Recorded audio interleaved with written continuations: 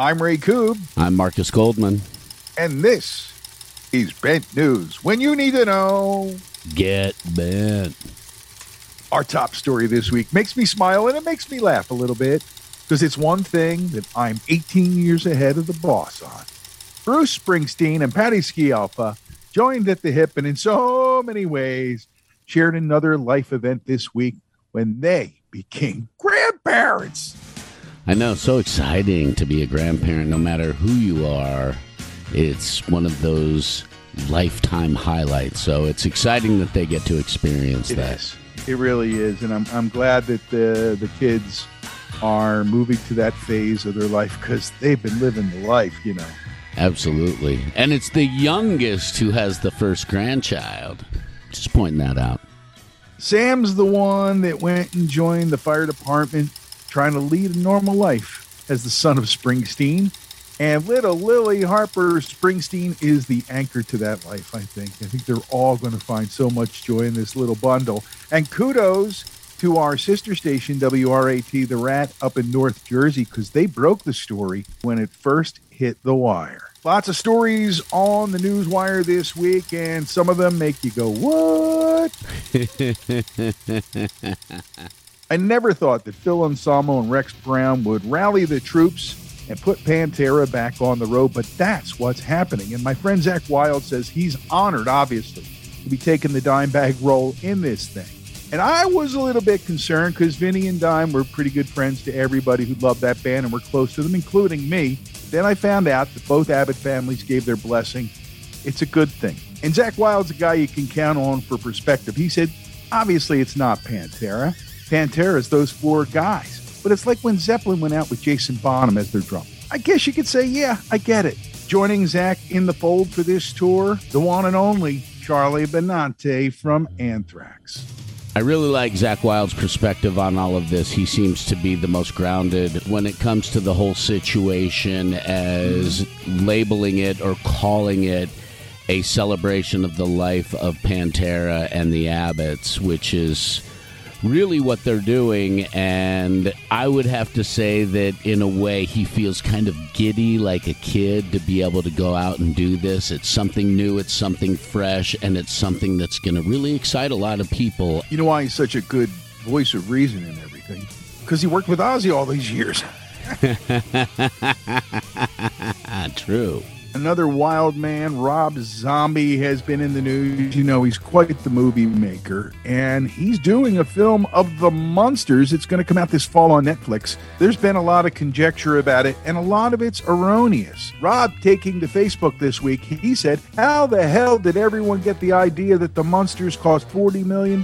Fuck, I wish I had that kind of budget. He reminded people that it's for Netflix and told everybody to calm down and get ready. Marcus, this is a story I found in Smithsonian Magazine. Don't get any ideas that I'm changing my reading habits. But it came across my dash because it's about Lou Reed and the stuff he left. You know, Laurie Anderson was gutted when she lost Lou, and the idea of going through his stuff felt like, she called it, a 15-story building falling on me. And the New York Times did a piece about it, and that caught the attention of the New York Public Library, who asked if they could come over and take a look. And they did, and they all worked it out so that they could go through his stuff and catalog it. And now they're preparing an exhibition. The results are the Lou Reed Listening Room, which is an exhibition display happening from June 9th of this year, 2022, all the way through January 7th of 2023 at the Vincent Astor Gallery. It is an exhibition that is free to all. No library card, no ticket or appointment needed to view it. You can walk in. Can I fast pass it? I have a fast pass from last time I went to Disney. The only fast pass you get is on the subway. You get to take the fastest subway. The real adventure is getting there. All kinds of cool stuff, and you know you're going to want to see it. Check it out. Details on our website.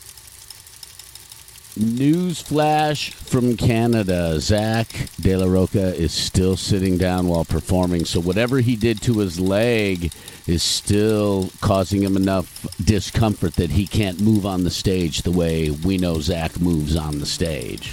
And he told the crowd, I don't know what happened to my leg right now, but you know what? We're going to keep this fucking shit going. But the fact that he's not sure what happened to it and he hasn't had it checked out is concerning to me. Look, you wait 3 years through all the stuff that they've been through trying to get out there and do this reunion, and it's delayed by COVID. I know you want to go, but you should see a doctor, right? Dude, we're getting older. You got to go see the doctor, man. These injuries take twice as long to heal at our age. Go see the doctor. Marcus, you and I discuss when we're not doing the podcast how much it annoys us that people think that they can tell artists what to do or what's best for them. The latest example comes with the departure from the Alice Cooper band of guitarist Nita Strauss. People were wondering, what's she going to do? Then she announced she was going to join the band of one Demi Lovato, who started out as a pop singer, but is evolving as she gets older as an artist. Makes her debut July 14th on the Jimmy Kimmel Live show. And people lose their shit. Why? First of all, Alice Cooper has a revolving door policy with his musicians, which means they can come and go and do their thing. He's very respectful in that way, and he understands that they may want to branch off and do other things. Nita Strauss is a great guitar player. I'm excited for her for this opportunity. And again, she's doing what she needs to do. And she wrote a really solid solo album that was released this year as well. So I'm guessing that Demi, knowing what she was up to, heard Nita's record and said, that's what I need. You made a good point about the revolving door policy. Kane Roberts already hired to come back in to replace Nita, and he was 3-4 guitarists before her. So this goes on in the Alice Cooper band. Everybody should just take a big dose of Kip Winger and calm down. Absolutely. And Alice Cooper knew about this because they were prepared. And obviously, Alice Cooper supports Nita Strauss and his musicians. So he's not the kind of guy that's going to lock somebody down. He knows that birds got to fly, Marcus. Birds got to fly. He had to fly. He lets others fly. And that's the way a great musician and a great person does things. The string of club events to celebrate the upcoming release of Nightclubbing, the story of the birth of punk rock in New York City, is underway. Danny Garcia is in the U.S. and making some appearances at some of the events. Get all the info about this premiere event, Nightclubbing, the birthplace of punk rock in New York City. It's all about Max's Kansas City on our website, imbalancedhistory.com. Just go to the blog page and you'll find it right there. There have been some new dates added, so check to see if there's one near you. A sad loss for us. One of Philadelphia's own, the great William Poogie Hart, died this week at age 77 after complications from surgery. I gave my heart and soul to you, girl. Didn't I do it, baby? Didn't I do it, baby? Gave you a love you never knew.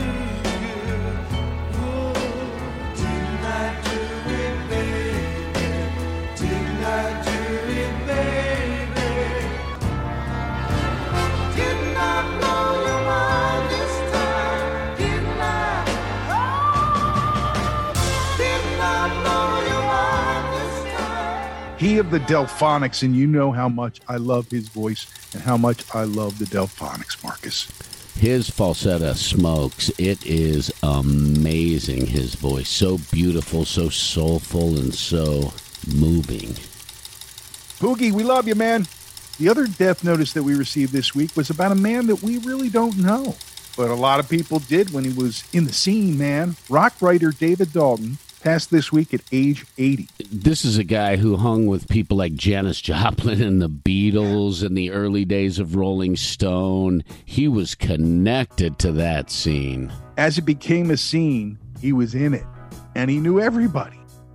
We've got quite an episode coming to your devices on Monday, don't we, Marcus? We sure do. It is one that's sort of got a dual nature, Ray. Well, aside from being all about CCR and all the amazing music that they made, inside the band was both a sibling rivalry and the closest near-miss birthday twins within a band we have so far in this entire podcast. Creedence Clearwater Revival, rivals and twins. Out Monday on every single podcast platform in the universe. Ooh. And that's going to do it for this edition of Bent News. I'm Ray Koob. I'm Marcus Goldman. And when you need to know... Get bent, turkey.